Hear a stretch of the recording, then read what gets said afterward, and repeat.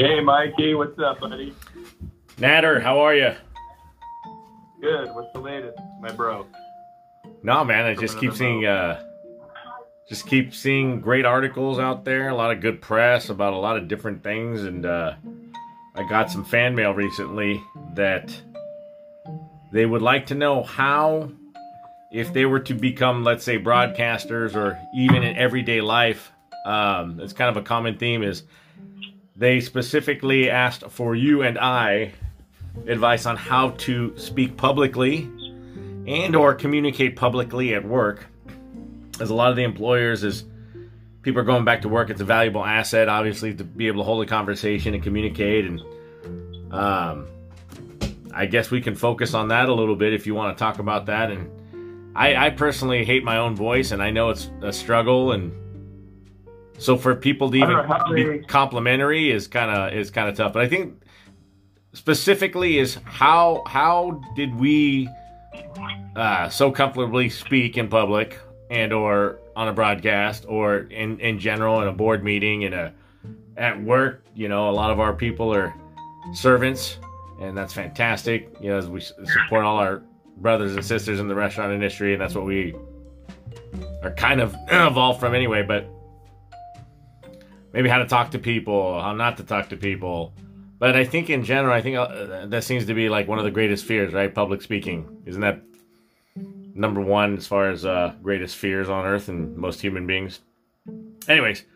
So my daughter just won a poetry contest, and she performed it at Huntington Beach Central Park, and she's 15, right? I mean, this girl literally belted out amazing poetry that she wrote. I don't know where she gets it from, but she is just, I mean, the chick is, you know, mastering algebra 2 trig as a freshman. She's just turned 15. She's in, you know, killing it in Model UN in all her classes. She has a horse that she rides like a master. She plays 6 instruments. And I realized at one point that either this is spontaneous evolution or there's a possibility that we are individuals, you know, that have been put here and are autonomous beings that have a purpose, and they're all disparate. So to say that there's some magic answer to public speaking, I don't know that there is. I do know that some people seem to have the ability to engage themselves in discourse that is beneficial and with confidence that allows people to, you know, understand what is being conveyed, whereas some people clam up, get nervous, and don't have that ability. And I think it really boils down to fear. I think a lot of this has to do with fear. And see, I don't have the filter that most people do. I think I have a slight bit of Asperger's syndrome, and that's benefited me on some level. And I don't have the brains of my daughter. What I do have is this conviction.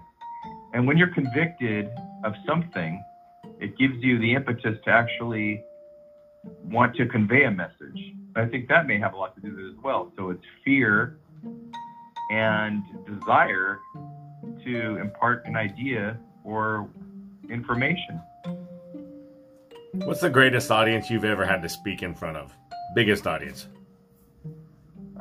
So in Model UN in high school, I spoke at I think it was a General Assembly, and I think it was about 600 or 800 people. Let's see. No, I'm trying to think of a case where I've done more. There's been cases, and I can't. Well, when I was in a band in the 80s, I was a singer, and, you know, the kind of the front man who had a great opportunity to express, you know, my narcissism publicly. And so there were gigs where I think we had more than a couple thousand people. So, I mean, it wasn't us they were going to see, you know, whether we were opening up in one case at UC San Diego, I think we opened for Red Hot Chili Peppers. And so, that's interesting. What's that? That's real quick. A little tidbit. You don't need to get into it. What was the name of the band? Squirming Dervishes. Squirming Dervishes. So we'd be able to look that up somehow.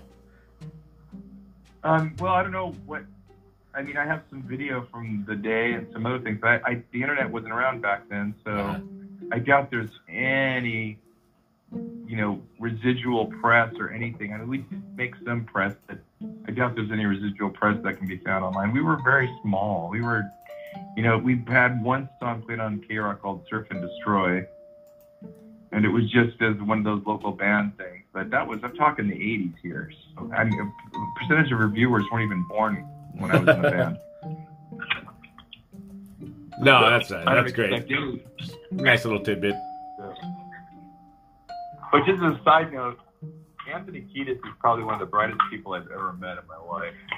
The guy is a braino. He's incredibly intelligent. So you were able to meet him backstage, and you had an actual great conversation? I met him twice, and he remembered me the second time from the first time, and he was just so brilliant, so utterly brilliant. And his words and our exchange was just one of, incredible bonding in response to, if you listen to the lyrics of his songs, you get that he understands there are enigmas, and these enigmas play a huge role in who we are.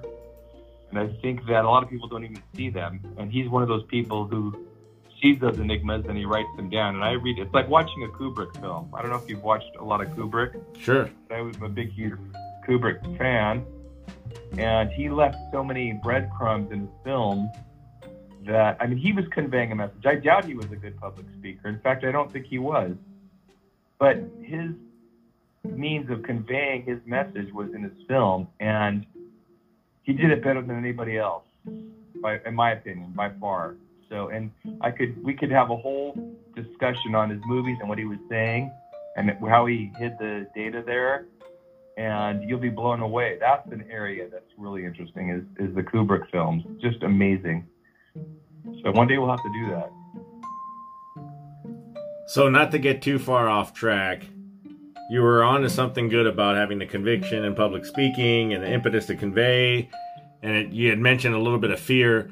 What physically, because I know physiologically something happens when people have to get in front of an audience, or even if it's your coworkers or in front of people they don't know, and especially during the time of, post-COVID, as we're coming out of this thing with a hopeful vaccine and, everything going back to normal. What advice do we have for people? Because apparently that's the given task of, and what employers and people are really kind of looking for are communicators. Communicators, yeah, speaking. Adrenaline, I think biologically, I'm going to guess adrenaline. The flight or flight. As far as what it is exercise-wise that people can seek out to enhance their ability to speak publicly, I think just doing it. And I think really you just have to find opportunities in which to speak, and do so with conviction and not fear. I think people fear that either they're going to mess up in what they say or do, or people are going to perceive them in a way that they will be embarrassed about. And so my belief is, don't care what people think. I think the most liberated people are those that are more concerned with, having true character and believing that they have that and carrying that conviction, then let's say what they fear in speaking publicly that may be construed in some way that they don't want. So let's look at it this way. I know that what I believe in my mind, what I believe in my philosophies are right, and I'm not ashamed of them. So I don't have fear of conveying those messages because I know they're right in my mind. And one of the things I've learned in life is there's active communication, right? There's listening and, something I'm not great at, and there's active listening. And so one thing I want to get better at is active listening. And I think becoming a better listener enables people to become better speakers. That's my theory, and there's a lot of reasons for it. So I think, A, feel the conviction of what you're going to say, know it's true, okay? So be convicted, okay? And then fear not what others think, right? So it boils down to, not being prepared or having the preparation. And it's mental. The mental preparation is A, being convinced of what you want to say, and B, not worrying what people think about it. That's it. Agreed. As I crack open this beautiful hazy IPA, I'm a huge fan of. Kudos to the Sierra Nevada guys. I think they finally found something that I like personally. But so it's an actual thing, Nate. It's called glossophobia. I'm reading it right now. What's it called? Glossophobia. What's it called? Gloss. Fear of public speaking? The fear of public speaking, yeah. A very common phobia and one that is believed to affect up to 75% of our population. Some individuals may feel a slight nervousness at the very thought of public speaking, while others can experience full-on panic attacks and fear. It's a real thing. I don't think I've completely overcome it, but... Well, I don't think anyone is 100% fearless. And I think if they say they are, they're liars. I think everyone has ambivalence or nervousness when it comes to public speaking on some level. Maybe except Donald Trump. Because, let's say full Asperger's is, maybe the one option, right? Yeah. Or the lack of filter. So I do believe that when it comes down to the medium of communication or public speaking, I don't think it's the be-all, end-all. Some people communicate with their art, with their music, others with, their movies, in the case of Kubrick. I don't think it's important that one becomes, fearless in public speaking. I think it's more important that people stretch themselves to a level they're comfortable with, right? To a level that's not exceeding, a reasonable comfort level. And then, growing from there. Me personally, I was never shy until I was, when I turned 8, I came out of my shell and was no longer a shy little kid for some oddball reason. But that's what happened to me. But otherwise, I was very shy and subdued. And then at some point, I just came out. And I don't know what brought me out. As a choice, would you say? I don't know. Personality and character is just something that is so difficult to understand. I don't want to, I'll give you an example, and I hate to use this example, but of course, my brother-in-law killed my sister, as we talked about. And one thing about my brother-in-law is he was insecure deep down, but it manifested as, a superiority complex, right? Or there was some desire to one up everyone around him, right? And so he did that in every possible way. He had dyslexia, so he wasn't great in school, but he was extremely savvy and very smart and very good at business. And for the most part, a good person, like most people. He had his good qualities. But the problem is that what was inside him manifest at some point during the pandemic. The fear and the lack of control that he grew so accustomed to in his life overtook him with something that he couldn't control. And so it was out of his paradigm, and so he lost it. He snapped. And it's a very sad thing that happened, and the fallout is never ending and constant within my family and the people who knew him. It's very huge. Of course, we all forgive him, and we know that things happen. It's too bad that my sister got taken from seeing her kids get married and their offspring and everything else. But, the fact of the matter is this. Nobody understands personality, and they just claim they do. We understand some things. It's like gravity. We can kind of explain what it does, but we don't really understand how it works. It's like the personality, the same thing. We understand what it does, but there's some gap in understanding it. I think speaking publicly is just one of those things. I don't think anyone really will be able to map out entirely what causes it. And it's like trying to understand the life of the person, everything they've experienced, and, their, the way the neural pathways in their brain flow. It's not something we can grasp. And so I think not fearing public speaking by not doing it is one way of doing it, or attempting it and, attempting to convey a message to people with confidence and with conviction is something we can all strive for. And everybody does that on some level. Now, just because there's 10 people in the room or more, or 3 people or whatever it is, doesn't mean that there's any reason to fear it. I think people just have that block. And once they, again, become convicted and really not care what people think, I think they're on their way to being able to speak publicly. And again, there's part of the aspect is, saying, positive things, being a positive person, taking a stance that, sees the bright side of things, whatever it takes. I'm bad at that. I'm a negative person. So, and I'm learning how to be a positive person now in my 50s, where, I should have done this years ago, right? So.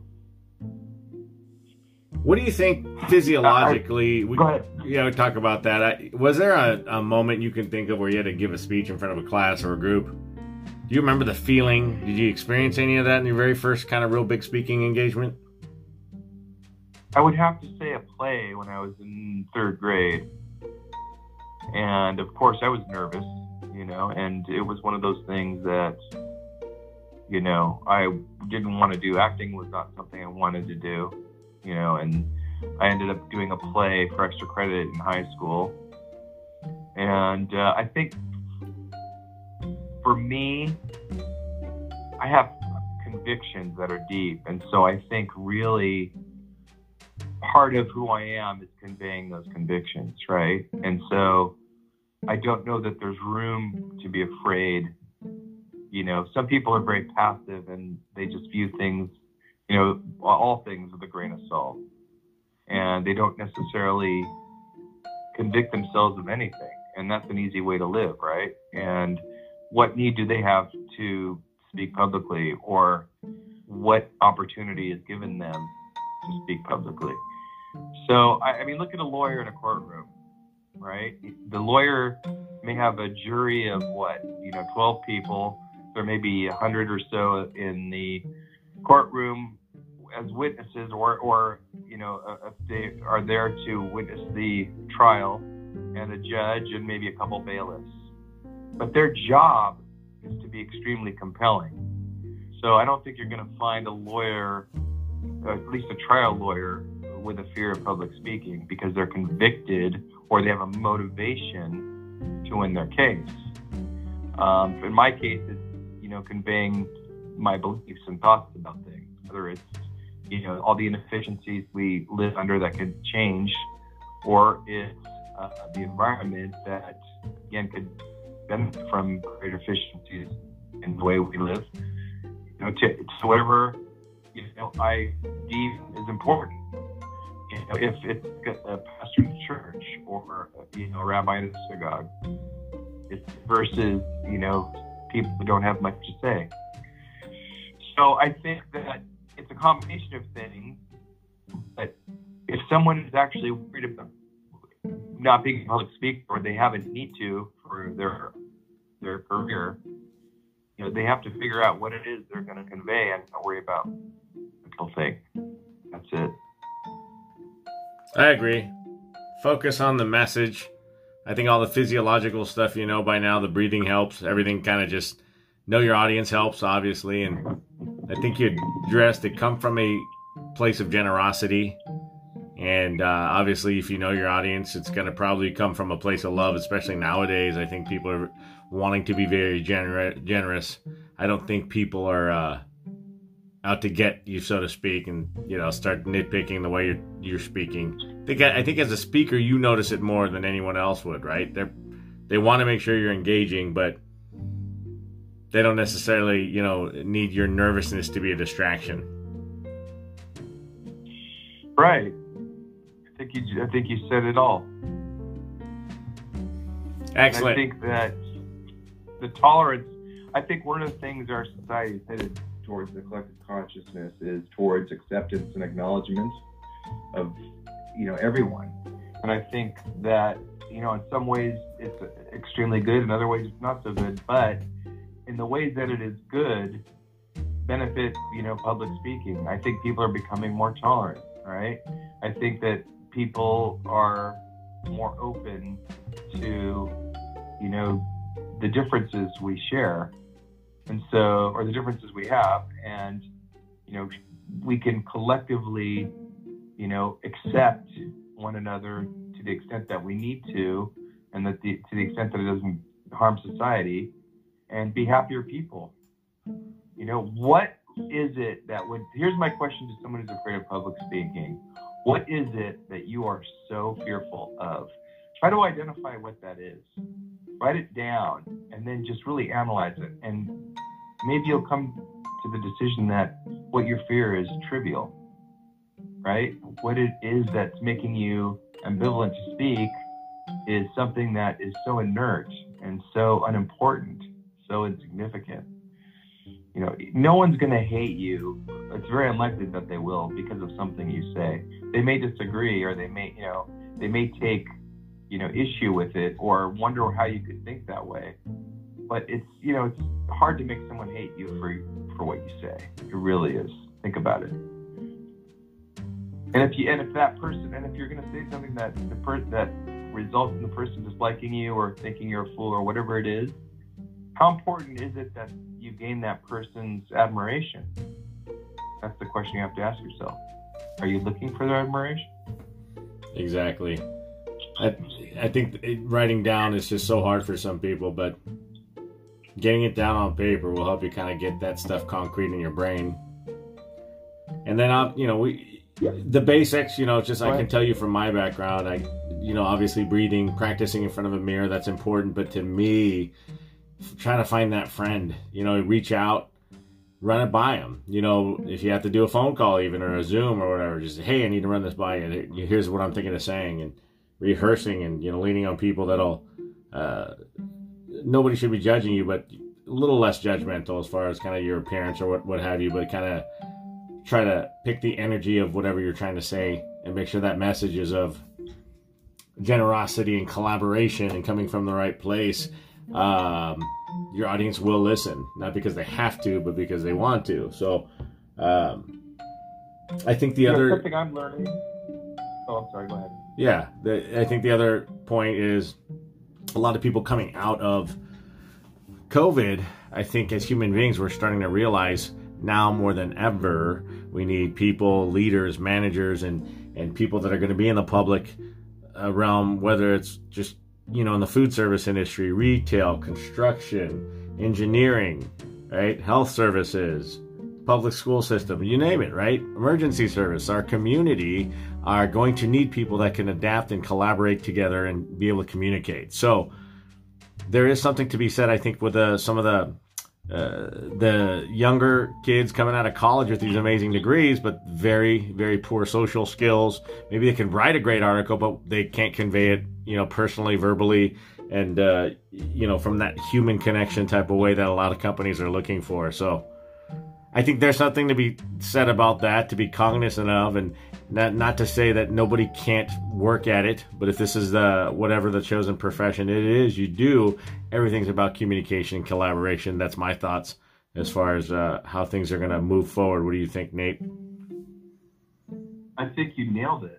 I really do. I think what you just said was really insightful, and I think that's a good positive message to convey to your listeners that, in effect, we are dependent upon each other as groups, and we need to communicate better. That means active listening. I'm in therapy for the trauma of my loss of my sister and some other things. I've had multiple shot and killed in my family, not just my sister. And she's not the first sister that I've lost. So it's been I've had a lot of trauma in my life. And so finally, after this last incident with my sister, I was just really in a bad place of depression, and I've gone into therapy in the last 2 months because I had to. And this guy is brilliant, and one of the things he's teaching me, and I think it's really important, and I want to spread it on, is that we don't need to be in a position to judge others. We can listen to, so if you disagree with someone, or if someone angers you, or if something conflicts with you, you know, he's teaching me how to understand that the message should be, I understand how that makes you feel, or I understand you think that way, or I understand that it makes you angry. You know, instead of getting into a yelling match if someone yells at you, you know, understand that they're angry. Understand why, right? And anything else is really, avoid judgment. Instead, you know, in karate, he was telling me they have a saying, you know, to the effect of, and I'm paraphrasing, don't teach, you're not, don't try to teach someone who's not a student, right? So I think that's an important lesson to take. I think that there's no reason in discourse to try to get the upper hand, or to judge someone, or to try to correct someone or fix someone. I think just acknowledging that we are different, and by an example, if there's something you'd like to convey, you can convey it in your actions as an example. And I think that's something I've been horrible at in my life. I'm so glad I got into therapy, because learning this has been so important to me, right? Learning that being able to actively listen and not judge, and learn, and instead of judge, evaluate. Distinguish what those two terms mean. Judging versus evaluation. And so evaluating is teaching yourself, right? You know, judging is creating conflict. So it is my view that we can all change. It's all part of exercise, like you mentioned, having the Zoom call or whatever practice you want to pursue. It's all part of it. I think that was a great bit of advice you gave, is set up a Zoom call or run it by someone and just practice. If that's your goal, practice it, right? Get over those issues. Don't fear messing up or fear saying the wrong thing. Just be prepared. If preparation is important, and you can't do ad hoc, you know, on the fly, you know, discussions with people on a podcast, don't do it if that's not what you want to do. If you know, what's the term in theater? You know, when you do something on the fly, there's impromptu. Yeah, impromptu. Or there's another term too for the act, the actual verb of the act. I can't think of it. But anyways, so the improv, is spontaneity. Yeah, you got it. So the point is that choose the method of communication that you feel comfortable with, and those that you don't, practice slowly. You don't need to panic yourself or do something beyond what you're comfortable with. And then to stretch your comfort zone is something that makes you grow. So work on slightly stretching that zone without turning it into a fear factor, right? I agree. And then practice makes perfect, in my opinion. You have to take your lumps. You have to go through those horrible speeches where you choke and freeze up. We've all been through it. It's kind of a rite of passage, and you'll get through it because we've all been through the exact same thing. A lot of us are, I always like to say, just at different places in that yellow brick road, but we'll all get there, right? So it's nothing new. And at this point, there's so much out there to support and learn from. I think it's really hard to fail, and if you do, that's okay, because you get back up and then you learn from that. And then there's a ton of people that'll support you on that failure because they've done it exactly the same way and they did exactly the same thing you did. So I think people just got to take their lumps and get over it, as far as the practice part of it, if that's what they do intend to do, and then just let it flow. You know, to me, it's if they're resilient enough to do it, and if that's something they want to do, whether it's podcasting or journalism or getting out there and just spreading the word or being ahead of a company, more power to you. But if you have that kind of resilience, I think along the way, hopefully you've built a ton of authenticity, because I think that's what people look for as well. And if your message is very sincere, we at this point, just being genuine isn't good enough anymore to me. Coming out of COVID, we're all genuine. We've all went through the same thing, but your audience has to believe you. And I think that comes from authenticity and just kind of the energy you bring into the room and to your voice and whatever your message is. And I can't say enough, just come from a place of generosity. And I think you win over the audience. What do you think, Nate? Yeah, I agree 100%. And I think attempting to gain the upper hand or thinking you are lower, you're on par with everybody. Everyone's on par, right? Everyone has something to add. Everyone has their qualities. Everyone has their abilities. We have, a disparate, one thing that we have in our society is a disparity in, obviously, in, socioeconomic status. And I'm hoping that one of the positives of this new trend in culture, I hope one thing that may ensue is a desire for people to reach out to others in different strata. And I think that's one thing that may be kind of a block to people who speak publicly, is they feel like they're speaking above their ilk, so to speak, and or people are going to judge them. Again, those things are part of the things that you have to get over on an emotional level. And then from the standpoint of practical application, is like you said, practice. If you don't speak well just on the fly, then don't do it. Have the preparation, memorize the speech, do the work. Understand what you're going to say. Plan out what you're going to say, whatever it is, so you don't find yourself caught. Think of possible questions that you may be answered, both open-ended and closed, and decide what it is you're going to say. Be honest, and I think you'll be fine. I don't think there's any real, other than maybe some type of pathology or whatever they call it, associated with social fear, whether it's agoraphobia or whatever it is, whatever the phobia is. I don't really know the phobia as well, but I just know that there are phobias, and they're for everything. I mean, my daughter has a phobia that she has a fear of forever. The concept of forever makes her panic, and we discovered this when she was in her her higher single digits. We talked about it, her and I, and it's a real phenomenon.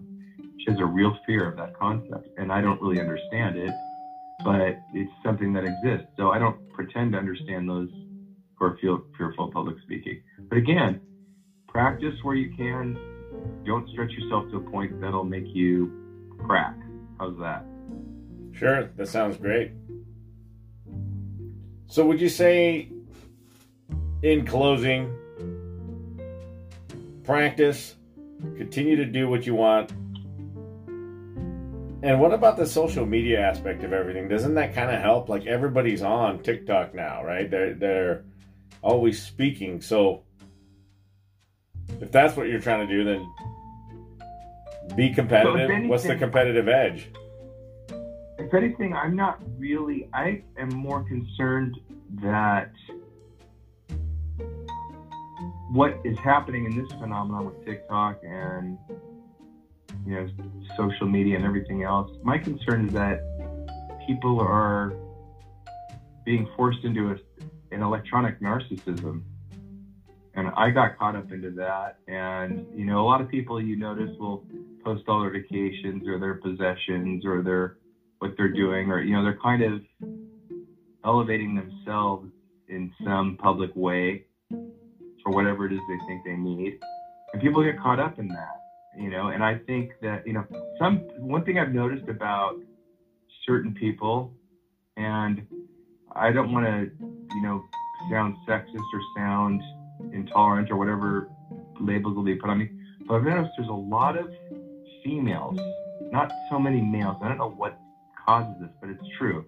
A lot of females who really have to have their pictures updated and validated physically And TikTok is a great example of that, and doing things that demonstrate their physicality or their beauty, or they have this really unnerving desire to be accepted and wanted. And I really believe this is and my daughter is nothing like that, and I think it has a lot to do with the fact that I constantly want hugs and love her and constantly validating her, because I'm so unbelievably proud of her, because she's such an evolutionary leap that, and I don't even believe in evolution. And the only reason why I would, the way I believe in some aspects of it, but I don't believe in the be all end all of evolution. And in her case, it's funny because she's like some spontaneous, the amazingly advanced girl. But what I'm trying to make is that my attention to her,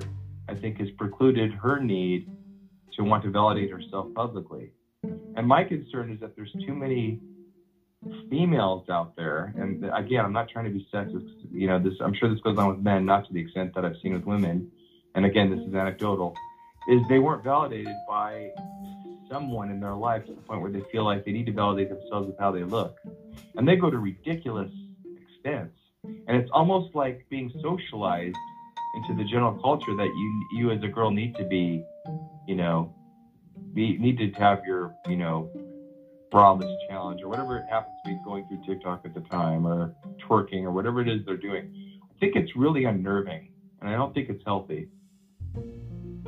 What do you think about that? Now, there's a form of communication. No, that's a good point. I've seen a mixed bag. I know a lot of different voices in that realm, and some will argue, well, what if that's what I want to do? What if I am an influencer and this is how I'm going to make my money? I think that's a part of it too.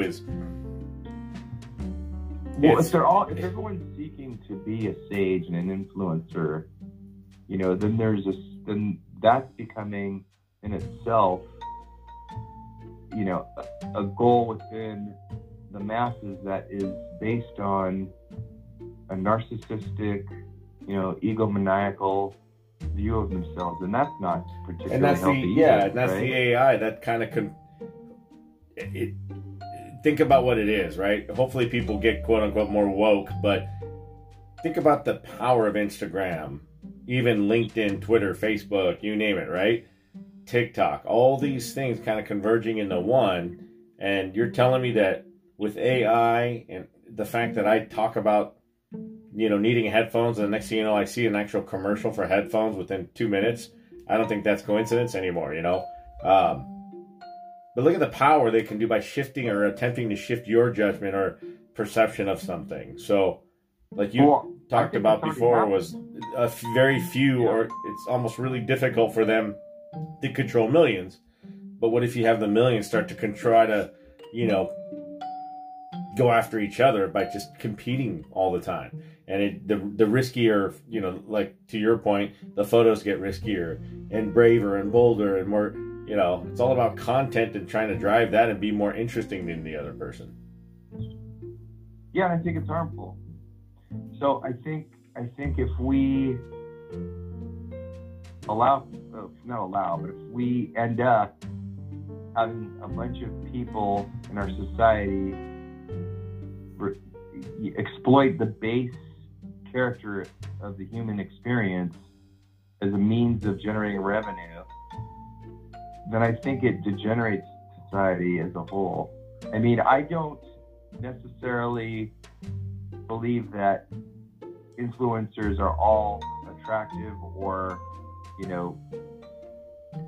highly charismatic individuals. There are some influencers that are probably, heavy set or not, not heavy makeup users or not out to just look good on film or whatever. I think there's influencers out there that are, meeting others. And I think there's positive things that ensue from this. But again, I think that on the other side of the coin of this original thing is there's communication for the sake of communication, or for the sake of popularity and not for the sake of expressing ideas. And that's where I think TikTok is. And when you turn all of discourse into entertainment and stimulation, then it lacks, people lack the ability to really analyze it, right? You're not watching comedy with great analytical thought. It's time for you to get a good laugh, and you need to relax and unwind and watch a comedian. But if you view everything that way, then you're not able to have any understanding or real convictions at some point, because you don't take anything seriously enough. I think that's where maybe some of the damage may come. So we have two extremes. You have people who are afraid to speak publicly, and then we have people who are self-empowered to speak publicly with no message, right? Yeah. So it goes both ways.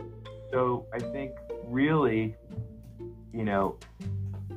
if you're going to seek to be a better public speaker, or if you're interested in not being fearful of speaking, I think the best favor you can do yourself is to plan, to practice like you said, and to be confident in what you say. And the confidence you get is when you have real conviction.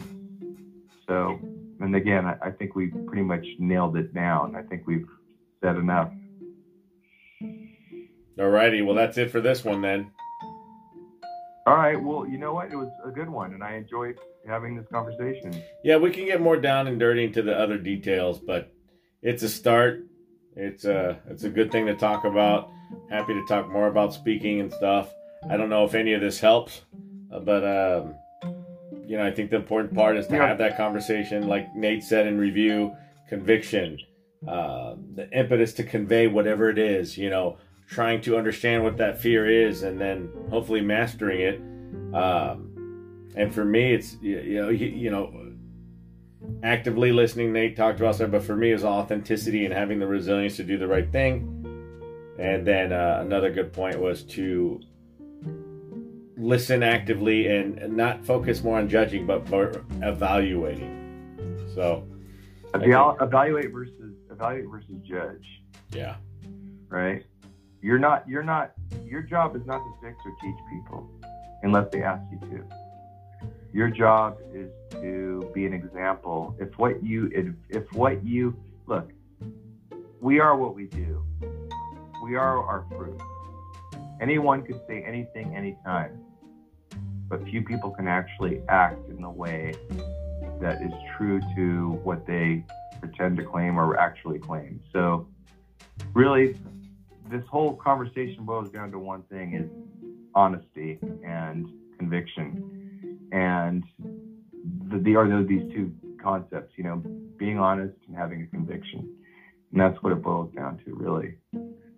And I don't think people, and if the fear is hurting other people's feelings, because what you're going to say may be hurtful, maybe you need to look at what you're saying. Maybe there's no reason to be hurtful. Maybe there's no reason to be judgmental.